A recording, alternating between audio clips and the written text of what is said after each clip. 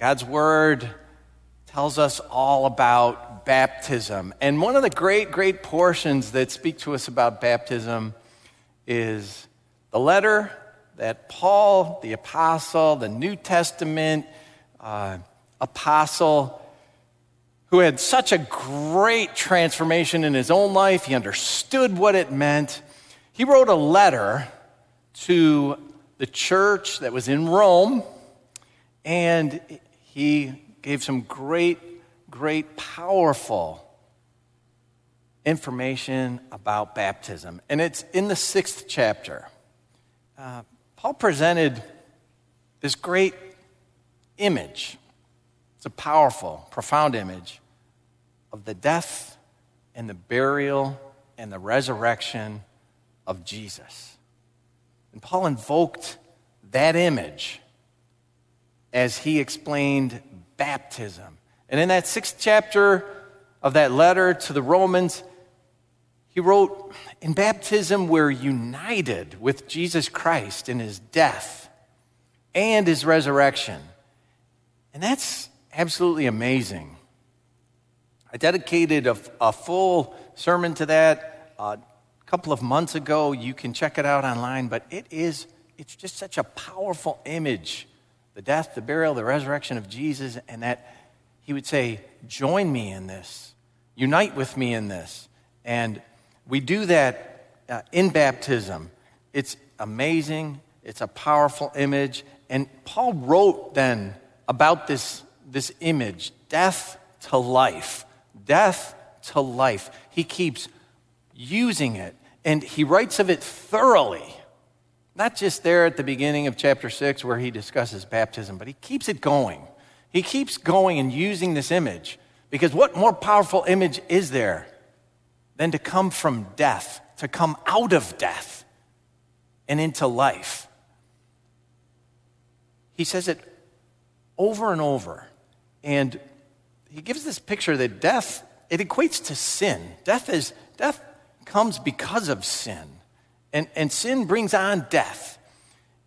But life, and not just life temporary, not just life on earth, life eternal. Life eternal is offered, and it comes through Jesus Christ. He saves us from death. He pulls us out of death.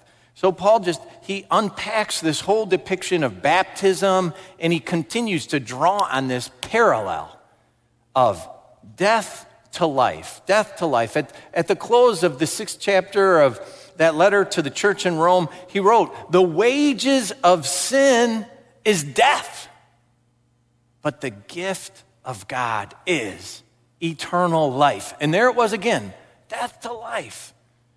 The gift of eternal life is from God through our Lord and Savior Jesus Christ. That's how he brings to close that 6th chapter, and then he begins to write in the 7th.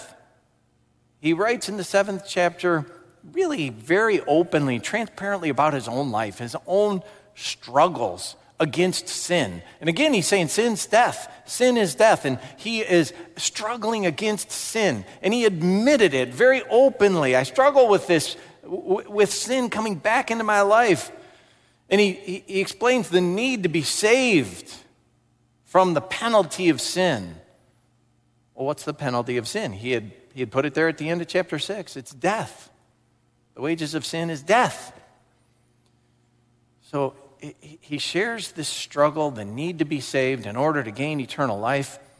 And at the end of the 7th chapter, then he concludes with a question. Who will save me? Who will rescue me from this body of death?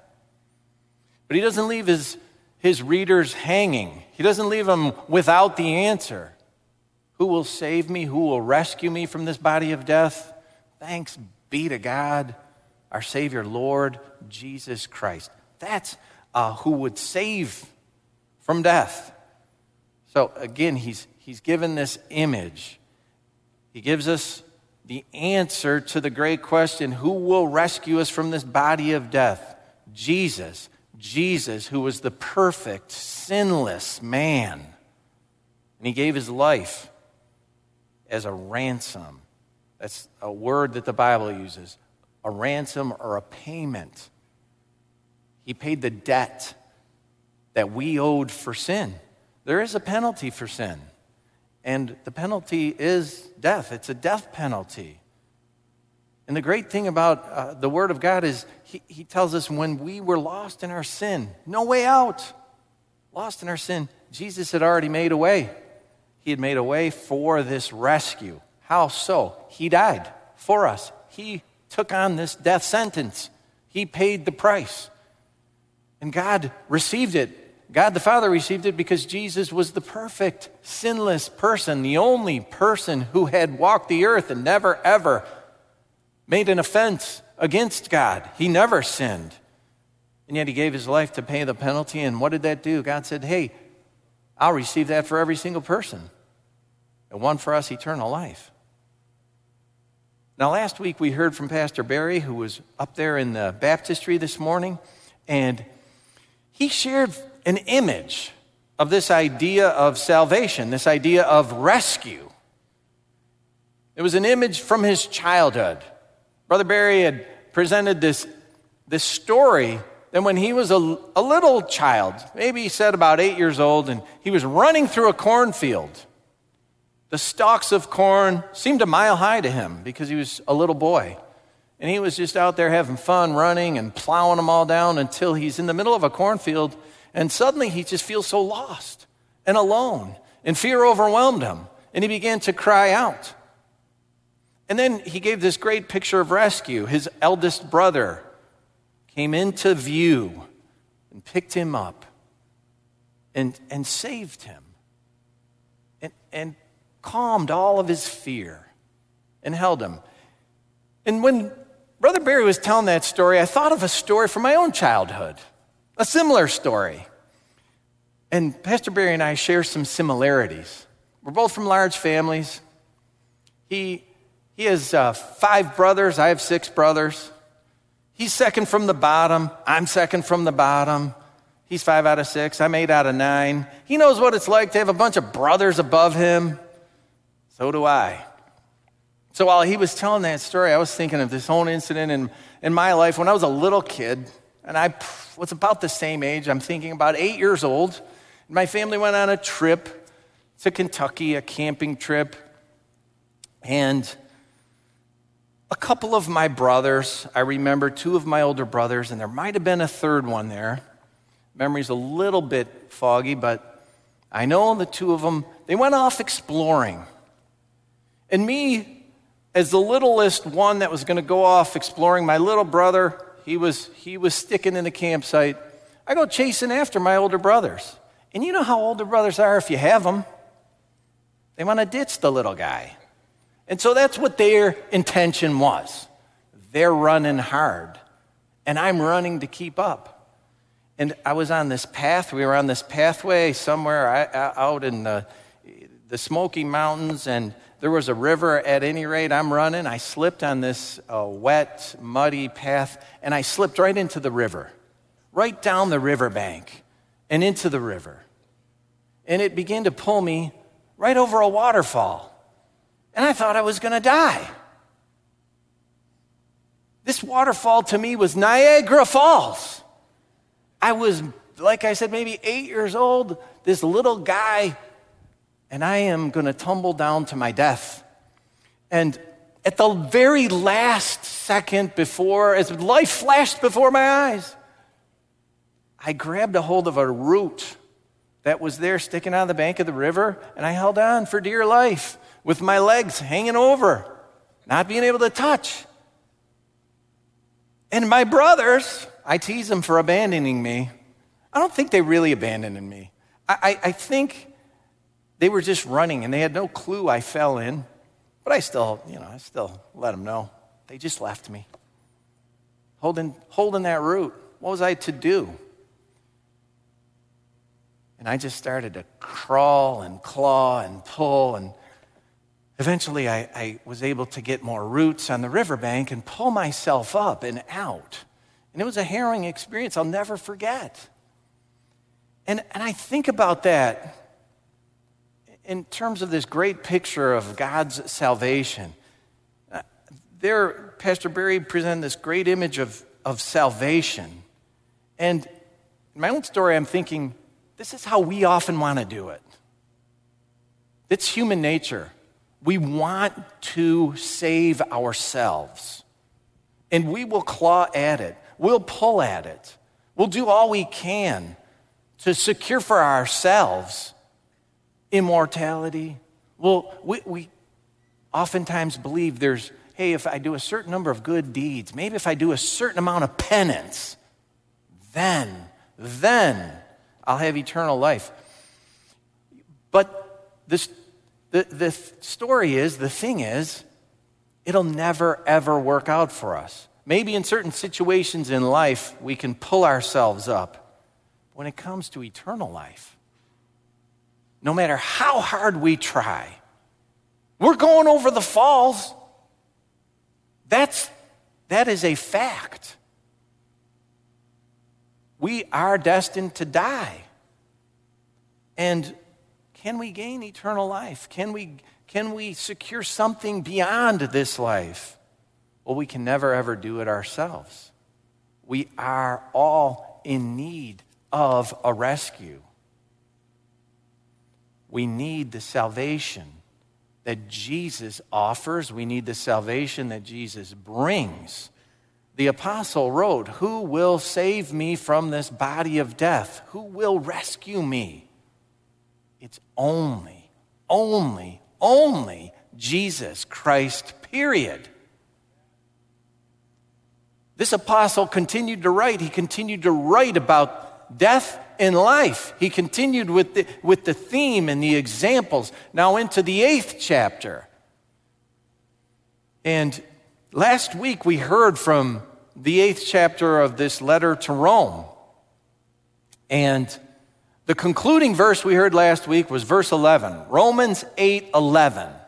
And it says this, "And if the spirit of him who raised Jesus from the dead," and there's that picture again of death, "if the spirit of him who raised Jesus from the dead is living in you," there's life, "he who raised Christ from the dead will also give life to your mortal bodies because of his Spirit who lives in you." So there it is again, the death to life image. This is the image of the resurrection of Jesus Christ. This is what the apostle was writing about. He said it came about by the Holy Spirit, and he said, is that Spirit living in you? The Holy Spirit is the agent of resurrection. He points that out in this one short verse. It is by the Holy Spirit that Christ was raised from the dead, that he went from death to life, that body of his became immortal. It was glorified. It's a promise to all of us too, who are in Christ. And Jesus promised that same Holy Spirit to those who are his followers. And that, again, is incomprehensible. That the Spirit that raised him from the dead is promised to his followers. Not just to be with his followers, but to be living in his followers. Jesus promised this. He promised the Spirit. He said, this is the Spirit of truth. That's what he called the Holy Spirit. That was one of the titles, the Spirit of truth. And Jesus said, in my absence, he told his followers, I'm going away. But in my absence, I won't be leading you physically. But I'm promising you, you will not be alone. No, I will send the Holy Spirit to help you, to lead you, to guide you, to comfort you, and not just to be with you, but to be in you, to indwell you. That same Apostle Paul who wrote that letter to the church in Rome, he wrote another letter to another church in the city of Corinth, and he put it this way, explaining this very thing about the Holy Spirit in filling us and indwelling us. As Christians, followers of Christ, Paul wrote, your bodies are the temple of the Holy Spirit who is in you, whom you have received from God. Jesus kept his promise. It's the same Spirit, the same Holy Spirit who raised Jesus from the dead that indwells his followers. The life, the ministry, the death, the resurrection of Jesus. It was intertwined. It was completely interconnected with the Holy Spirit. And that's something we as his followers should take note of. It should be something we pay attention to. And why is that? Jesus is our pattern. He's our model. Jesus is the model for life. He's the pattern for all of life. He's the perfect, sinless pattern for all of life. And the Holy Spirit was absolutely intertwined with all that Jesus did. And we've been talking about this Spirit, the Holy Spirit, for a couple of months now here in Sunday services. And as we enter the Lenten season and we look forward to celebrating the resurrection of Jesus Christ, we're going to continue talking about the Holy Spirit and discussing the Holy Spirit. But we're going to consider the Holy Spirit as the Spirit was connected to the life of Christ, his life here on earth. But not just consider that. I want to try to draw from that. How can we receive that as an example for all of us? Because again, Jesus is our example. He's our pattern for life. How can we see how the Spirit of the living God was interconnected and intertwined with his life and then apply it to our own lives? Why? Because the Spirit indwells us as believers. So let's consider that and look at it. He's our pattern. And this morning we're going to start at the beginning of Jesus' life. The beginning of his life. Just before he was born. The Spirit of God was working. The Holy Spirit was working before Jesus was born and then in his birth. And how does that relate to us as Christians? How might that relate to us? Let's consider that. The accounts of the birth of Jesus, they inform us that Jesus was born of a woman called Mary, and she'd never been with a man. She was a virgin. And this virgin birth, it was foretold some 750 years before Jesus was born. It was foretold by the prophet Isaiah. We sung from the prophet Isaiah's writings this morning. We sung from chapter 6 of Isaiah. He was a powerful prophet. 750 years before Jesus, Isaiah said, the Lord himself will give you a sign. The virgin will conceive and give birth to a son, and you will call him Emmanuel. We know in the New Testament, the Gospel of Matthew, it defines that, Emmanuel, God with us. When this virgin Mary conceived, her fiancé, Joseph, he considered, I need to put her aside. I need to put this wedding off. I need to be done with her. She's pregnant.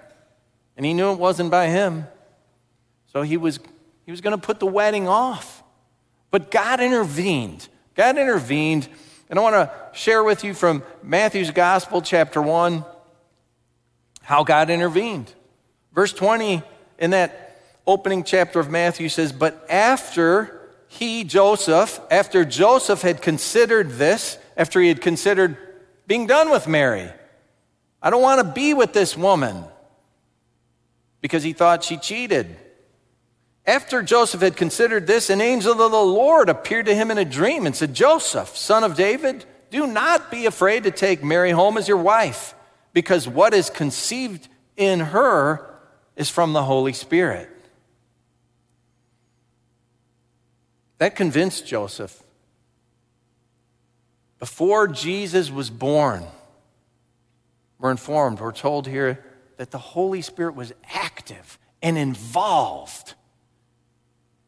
And the Spirit was active in Jesus being conceived. He had a miraculous birth. Jesus had a miraculous birth brought about by the Holy Spirit. And then he lived the perfect, sinless life. But he was born by the Spirit before that life on earth began. And no matter how hard we try, we'll never be sinlessly perfect like Jesus. Every single one of us, we're like going over that metaphorical falls. And we think, many of us, that we can do it on our own. But those efforts and those good deeds, and if it's penance, we somehow think it'll be more powerful than the force that's pulling us down. But no one can ever stand before God and say, I did it. Hey, I did it. I'm perfect. I made it. I'm the perfect sinless one. None of us. Only Jesus Christ. Now, only if we could share in the miracle. Maybe we would have hope. How could we have hope? None of us have the hope of being sinlessly perfect. But man, if we could share in this miracle that he had, well, he was born miraculously by the Holy Spirit. Man, if we could be like that, if we could only be like that, then maybe. But how could that happen? That's impossible. That is absolutely impossible. At least it sounds impossible. And yet God, through his Son, Jesus Christ, by the working of the Holy Spirit, he offers the impossible. He offers the miracle. He's offered to you and to me and to all of mankind this miracle of a birth by the Holy Spirit. And again, it sounds incomprehensible, but Jesus taught it. Jesus taught that very thing. And he explained it once to a man. He explained it in a private meeting with this man. It was a one-on-one meeting. Jesus was one-on-one with this very knowledgeable teacher, a man that was well-trained in all the things of faith. The man knew the entire Jewish religion from top to bottom. And yet he had questions for Jesus. He was a little bit afraid to talk to him, so he went to him by night. And he talked to Jesus. And Jesus taught him something that stunned him. And let's read it. It's in the Gospel of John. It's chapter 3.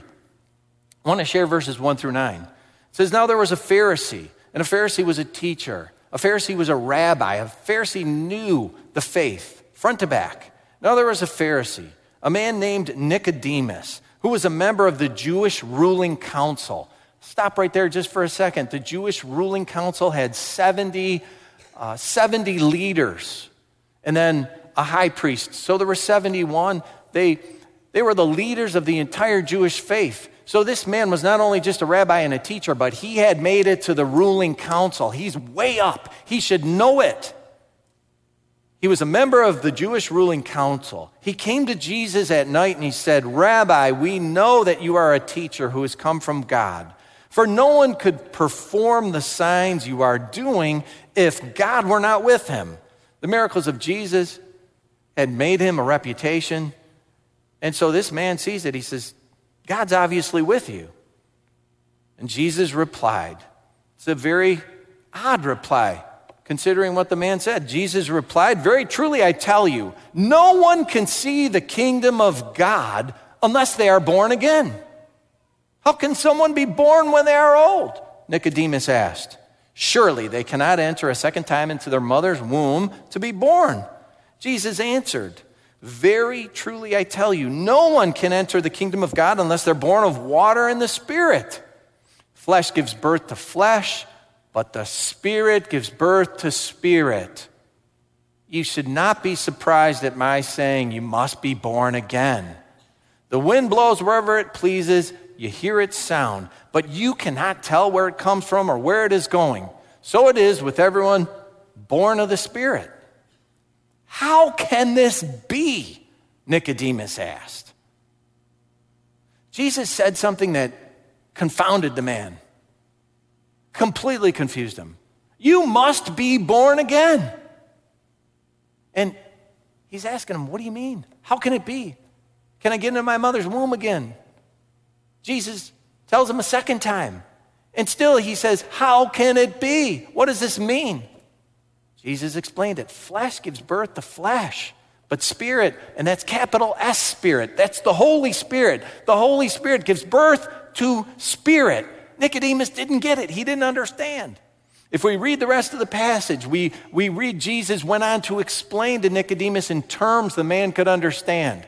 He was a scholar of our Old Testament, which was the Jewish Bible at the time. Nicodemus knew the Jewish faith. He was a rabbi, a teacher. He was on the ruling council. He knew this, our Old Testament. And Jesus used an example from the Old Testament, Moses. And Moses was this great leader of the Jewish people. Nicodemus knew all about him. And Jesus said, hey, Nicodemus, you recall when Moses held up a snake on a stick, a snake that was on a stake of wood. And he looked at him and said, so too, I'm going to be lifted up. And Jesus was referring to the cross.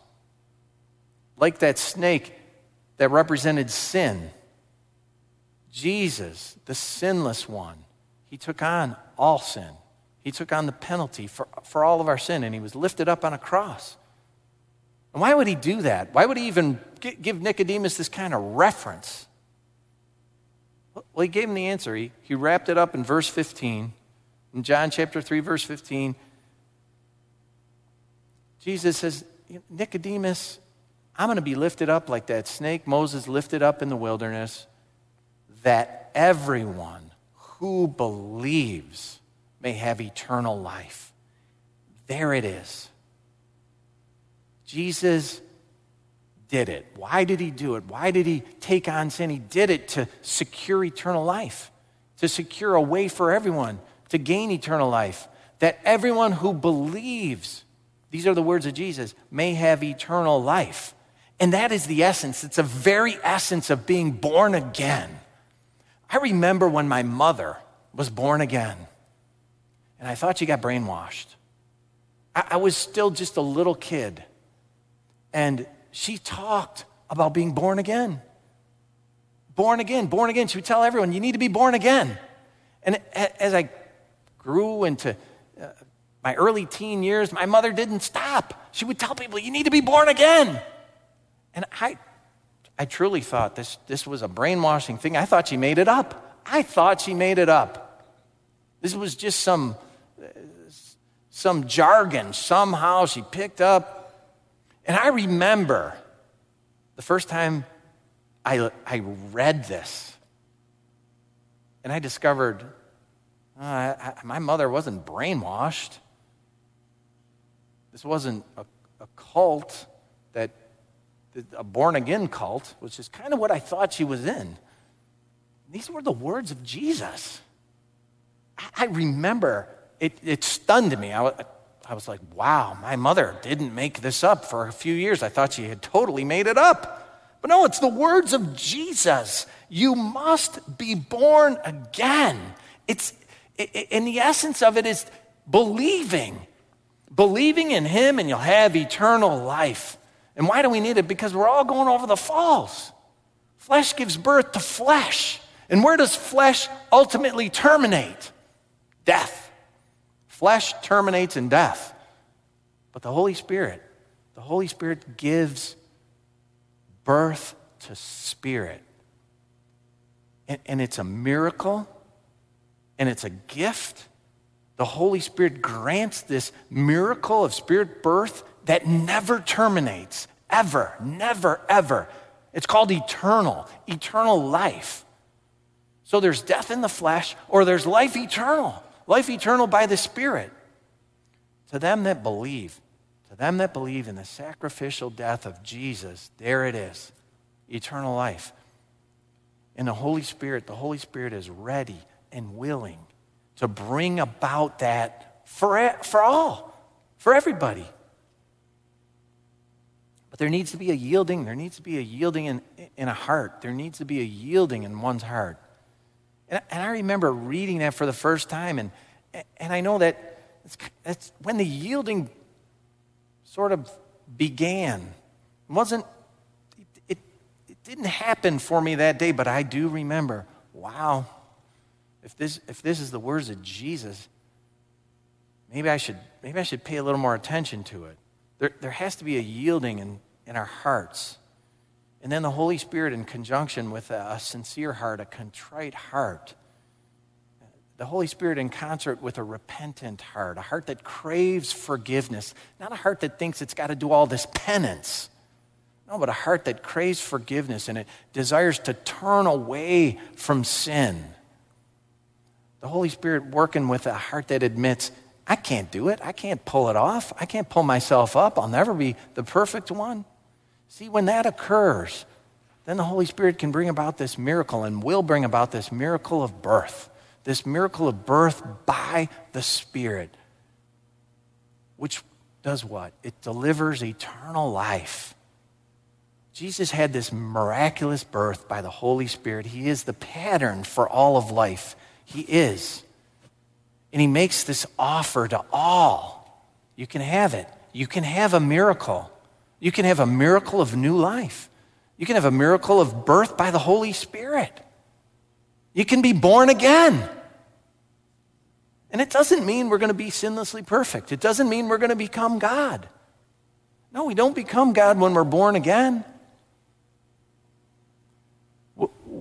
Believing that Jesus paid the penalty for all of our sin, it means then that God sees the sinless perfection of Christ Jesus in front of us. And that's a beautiful thing. God doesn't see our failings or our sin. When we receive Christ, he sees Jesus. And God makes that offer to everyone. He makes that offer to all of mankind to have this miracle of Holy Spirit birth, being born of the Spirit, to follow the pattern, the model, the example of Jesus Christ. And then what happens?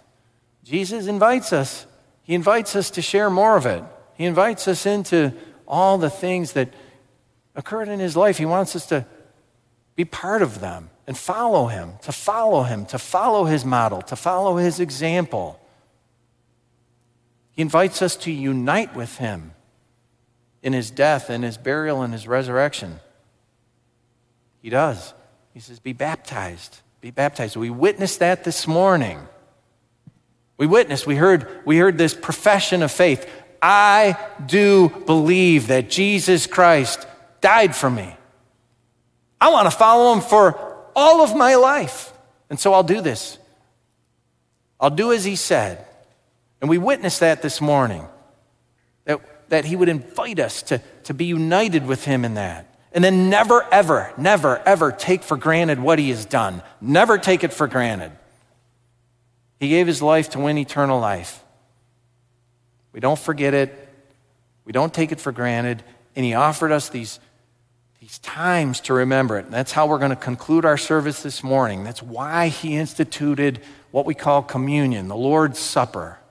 We're reminded in God's word to discern the body of Christ. He died. He died for us. And he was resurrected. And the Word of God tells us, don't take that for sacrifice. Discern his body. Don't receive the bread and the cup, which are images. They represent his body and his blood. Don't take them for granted. Don't receive them in an unworthy manner, but worthily. So we close our service this morning doing that. And communion's open to all. It's open to all.